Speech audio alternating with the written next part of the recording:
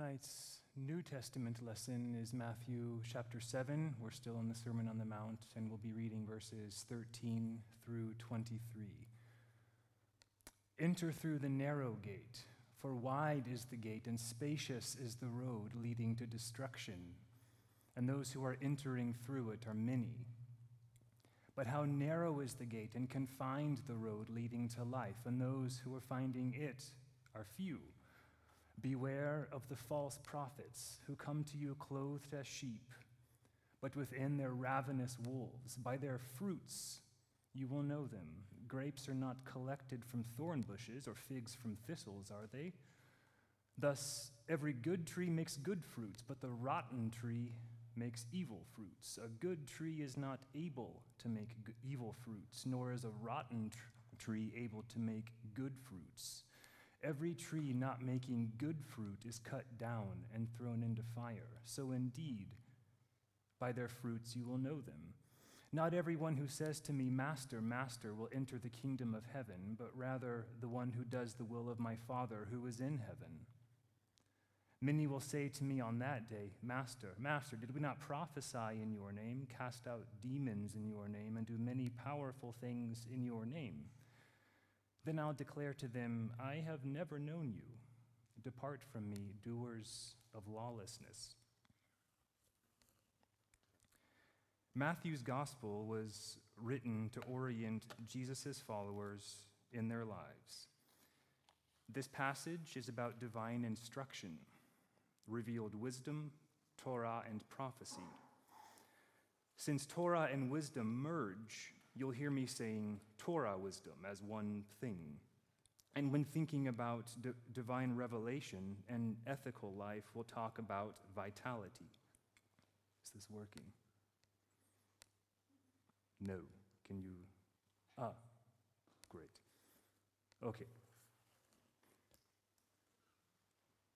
When thinking about divine revelation and the ethical life, we'll talk about vitality, basically a power that generates life and flourishing.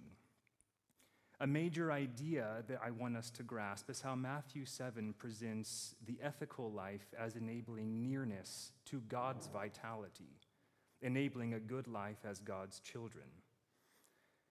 It's a great text for understanding really the Jewishness of the New Testament, the role of good works in Jesus' teaching, and how Torah was a way more dynamic, lively concept than we often realize. Revealed Torah was inseparable from the vitality and love of a transcendent God.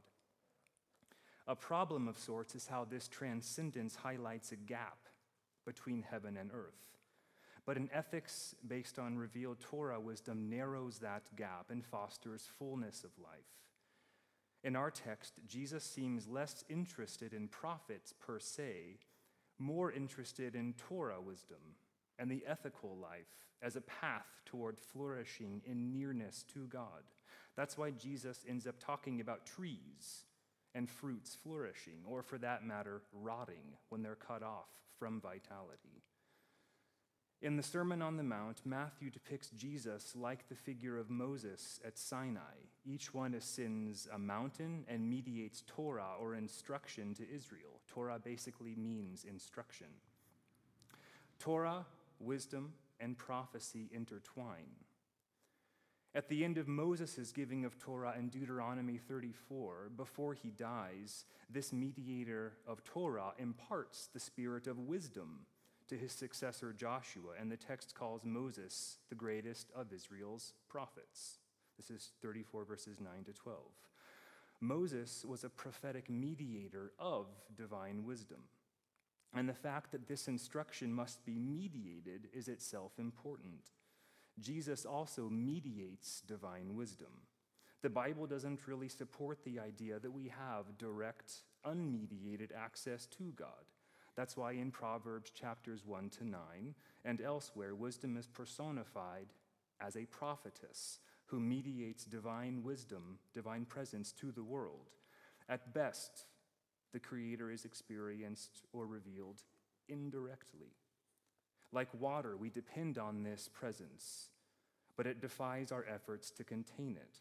God's otherness or transcendence can mean that revelation remains ambiguous to us, something known incompletely at best, never within our grasp.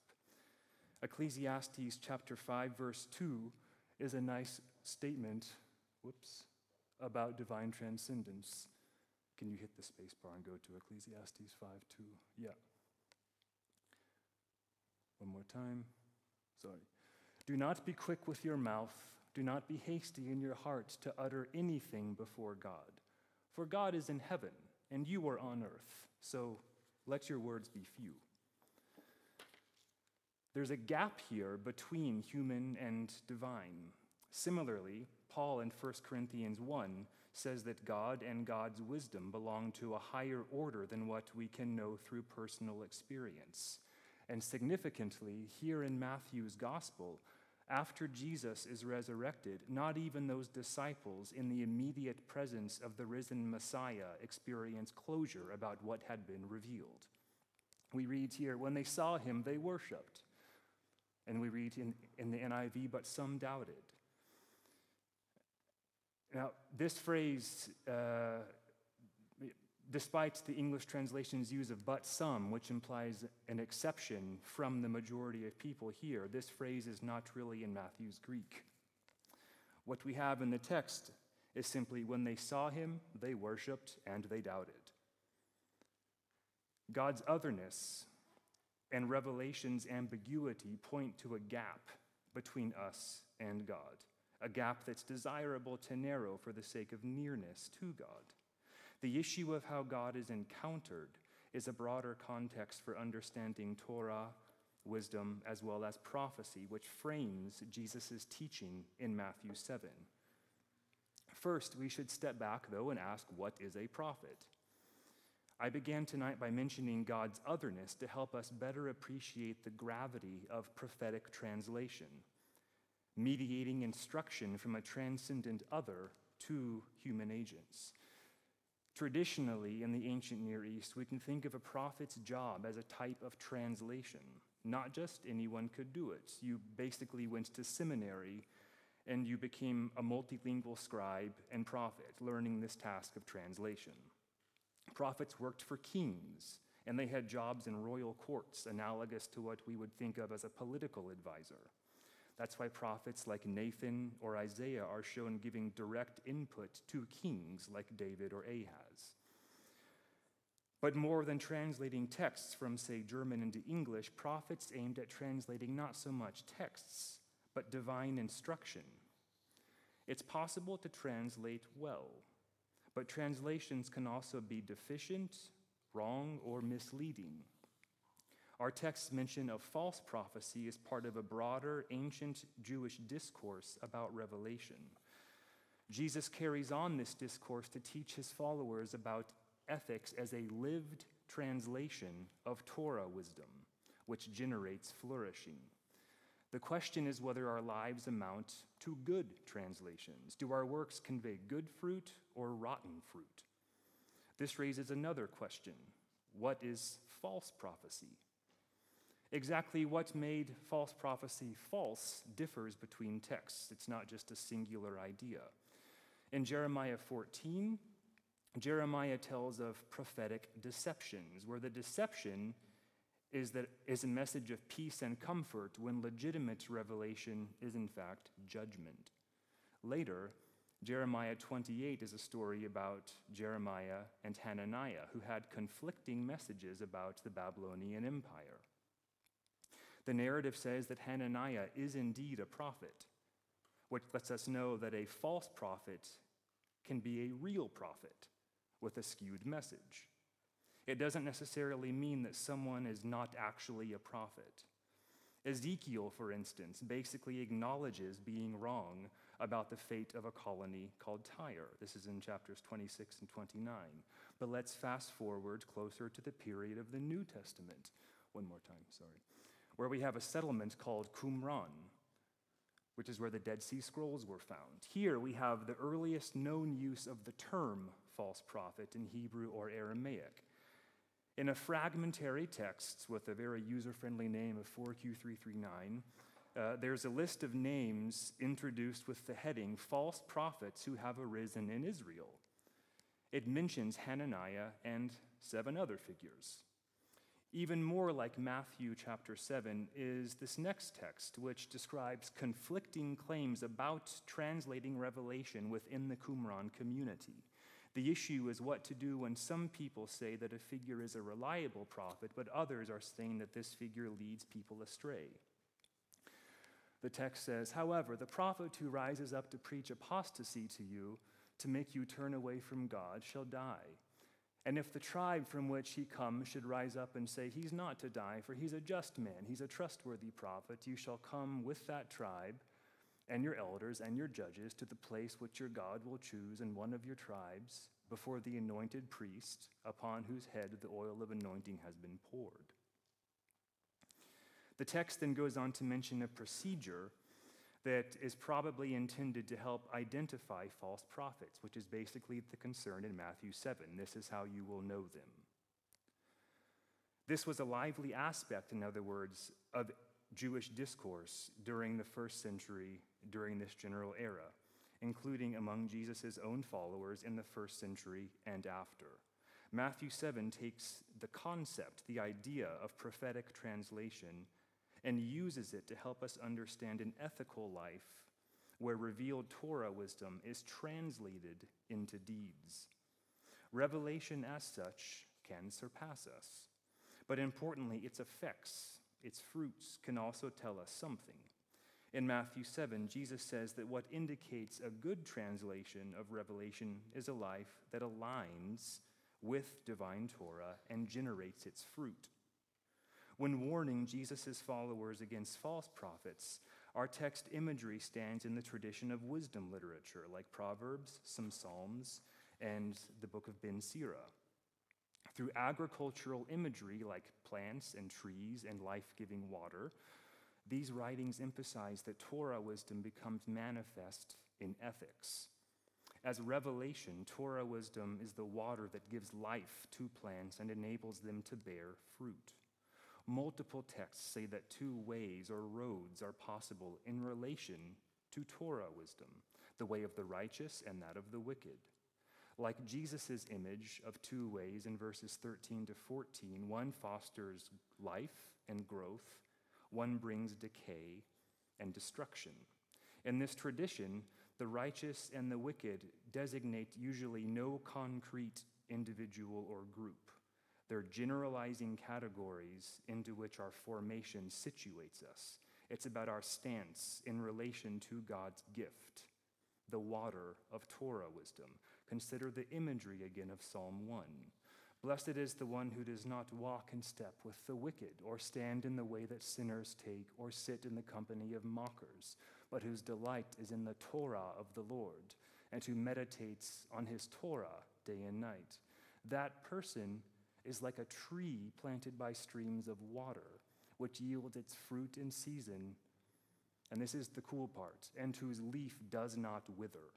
So this is not regular water. This is the idea. In Psalm 1 and many other texts, Torah wasn't reducible to something written or to any set of rules. As water enlivens vegetation, Torah wisdom here is a divinely rooted principle of vitality that translates into non-withering leaves and fruits, with fruit meaning our works or their consequences. When Jesus describes false prophets, he's saying that their works show no coherent translation of Torah wisdom. Instead of coherence, they live as divided selves, not empowered by Torah's unifying capacity. This is why they have the sheep-like appearance that diverges from an inner wolf-like character. And crucially, our character inevitably shows in our deeds. That's why in verses 17 to 18, Jesus calls the false prophet a rotten tree, yielding evil fruits. Verse 18 affirms that ethical character and actions are inseparable. A good tree is not able to make evil fruits, nor is a rotten tree able to make good fruits. Much like the generalized portrayal of the wicked in Psalm 1 and elsewhere, this figure of a false prophet seems to be no particular individual or predefined group. It's a deliberate stereotype meant to instruct and provoke. Jesus uses the idea of a false prophet as a springboard into a point, an instructive point, which is the key role of his followers' concrete works in translating Torah wisdom, which can root us, letting us grow and bear fruit, and transforming us over time to become more like God. Jesus' tree imagery targets potentially anyone. The good tree and the rotten tree are categories into which the quality of our deeds situates us, depending on our response to God's gift of instruction. Although we can't adequately elaborate on it tonight, later in Matthew 11, Jesus identifies himself with Torah wisdom, the venue of divine life or vitality. According to Matthew 7, verse 23, in the NIV, false prophets will be told to depart from him because they are evildoers whom he doesn't know. But this rendering of evildoer is too vague. You can go on, I'm sorry. This evildoer rendering is too vague. The phrase Jesus uses for those he doesn't recognize is actually doers of lawlessness. To be known by him, the standard is Torah. Our deeds' alignment with Torah is what extends or reduces the gap between us and God.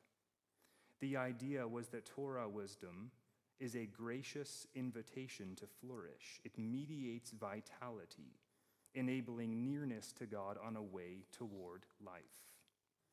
Something we need to understand is how Matthew 7 depicts revelation itself and the ethical life in terms of vitality. Before, during, and after Jesus' day, there was a widespread sense that revealed Torah wisdom is bigger than any text or group of texts could ever be, even though texts can channel traces of it. Bigger than our notion of a Bible, it wasn't reducible to writing or rules or held to be fully graspable by human minds. Torah was a principle of vitality that enables flourishing, which is easier to see if we actually think about the metaphors used for describing it.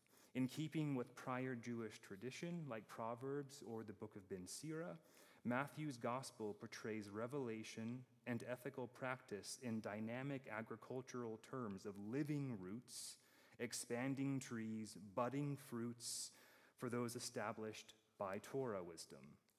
Like Psalm 1's metaphor of Torah as life-giving water that generates non-withering trees, in Ben Sira 24, divine wisdom speaks of herself as an inexhaustible source of vitality that enlivens whatever she touches.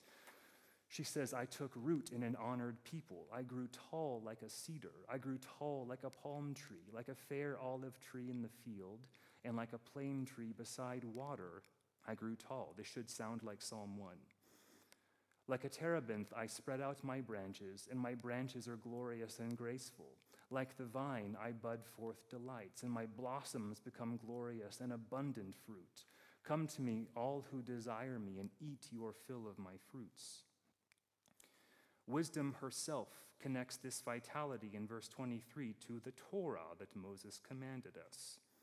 Ben Sira identifies Torah wisdom as the path to flourishing, in contrast to going one's own way and merely being subject to one's own passions. On this path, Ben Sira says, you consume your own leaves and destroy your fruits, and you'll be laid to rest like a withered tree. This is the opposite of Psalm 1. He's basically saying that people aren't good at going their own way, at relying on their own resources or judgments. Without Torah wisdom's vitality, we wither up and we die. Our lives depend on a vitality beyond us. This tradition is the context for Jesus' talk of ways and trees and fruits, with ethical practice or works as key in identifying who has been rooted through Torah wisdom's vitality. Through its vitality, deeds like prophetic work translate Torah into good fruit. Jesus says how much is at stake in his followers' actions. Character formation is a crucial process for entering the kingdom of heaven on a road, a way that Jesus says is confined and only found by a few. So he tells listeners to stay vigilant in their search, to stay attuned to a wisdom which can form their hearts to become receptive to the God who endows the power of life. What God reveals is expressed through images of vitality. In Proverbs 3, wisdom the prophetess is said to be a tree of life for all who take hold of her. Those who hold her fast will be blessed. I hope we're sensing how the images and ideas in Matthew 7 participate in broader discourses about revelation as transcendent life or vitality that we depend upon for flourishing. By identifying himself as mediating divine vitality, Jesus carries on Jewish wisdom traditions which emphasize a good life as an extended ethical and theological project. Disciples were invited to submit to and embrace the tradition of Torah wisdom as a gift, letting it orient them continually. A long-standing idea was that Torah offered a lifeline to the source of wisdom and life, enabling disciples in turn to bear good fruits and elevating their very self toward the Creator. By the same token, spurning Torah wisdom ultimately fosters bad fruit and decay. This is vitality in decline.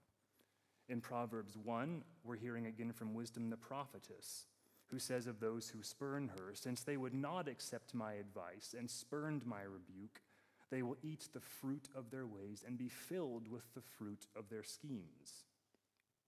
And in case her mediation of vitality is at all unclear, she later adds, "Those who find me find life and receive favor from the Lord.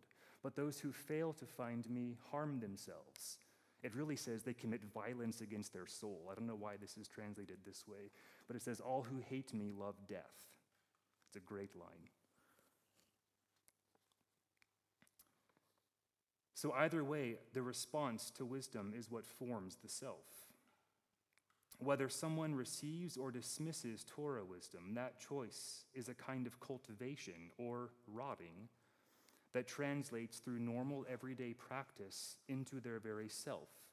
Ben Sira writes, "The test of a person is in his conversation. Its fruit discloses the cultivation of a tree.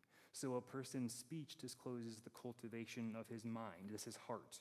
Same word for heart, so keep that in mind for a moment. As a guiding metaphor for the ethical life, cultivation is an intentional activity for keeping trees nourished and fruitful. So when Jesus admonishes some Pharisees later in Matthew, he adopts the same terms as Ben Sira, pointing out the import of human doing or making in cultivating trees well or poorly. He says, either make the tree good and its fruit good, or make the tree rotten and its fruit rotten. For from the fruit the tree is recognized. O brood of vipers, how are you able to speak good things while evil? For out of the heart's abundance the mouth speaks. Both Ben Sira and Jesus end up talking about the condition of the heart, which is determined by someone's stance toward God's gift of Torah wisdom. Its enlivening power is something God is ready to give through those who mediate instruction. That's the point in Proverbs 2, where an anonymous instructor called Father in this text tells a student that this instructional tradition opens up the heart toward unity with divine wisdom, with God's will. It's a long-term ethical project about responding to what God freely gives, following a certain path and cultivating an orientation that lets you join wisdom's family. The shared pursuit of wisdom in these texts between instructor and student involves family terms, that of parent and child. We read here, "My son, if you take my words and store up my commandments within you, making your ear attentive to wisdom and guiding your heart toward discernment, if you call out for understanding and call for discernment, if you seek it like silver and search it out like treasure, then you'll understand the fear of Yahweh and find the knowledge of God," or we could say divine knowledge. "For Yahweh gives wisdom. From his mouth come knowledge and discernment. The same instructor then says in verse 10 that for attentive disciples, the gift of God's own Torah wisdom will enter your heart, elevating it toward God's will. Yet, this unity with God's will is not taken for granted. It's an ongoing project. Aspiring to unity with the Father's will is also at issue in the Sermon on the Mount, where Jesus prays for the Father's will to become manifest on earth as it is in heaven. Implicitly, earth is not like heaven in this respect. This echoes Ecclesiastes chapter 5, which we saw earlier. Jesus here also acknowledges a gap between heaven and earth, telling us that true life involves narrowing this gap, becoming nearer to the Father's will through embracing his Torah wisdom, embodied in Jesus. With Jesus mediating divine wisdom, we read later that doing the Father's will transforms the standing of Jesus' disciples into family categories, similar to wisdom's family in Proverbs 2. According to Jesus in Matthew 12, verses 49 to 50, living in alignment with Torah wisdom generates familial nearness. Pointing to his disciples, he said, "Here are my mother and my brothers, for whoever does the will of my Father in heaven is my brother and sister and mother." Becoming Jesus' family is a profound responsibility and a profound hope in God's gift of nearness and life through Torah wisdom. This gracious invitation to nearness, I think, is what Matthew is trying to get us to see. Would you pray with me?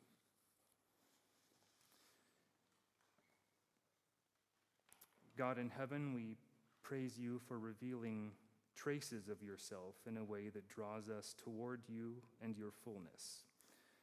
We ask that you lead us to orient our whole being around your wisdom, especially as expressed in the life and glorification of Jesus, your Son, through whom we can become your children with lives that are made whole by your wise power.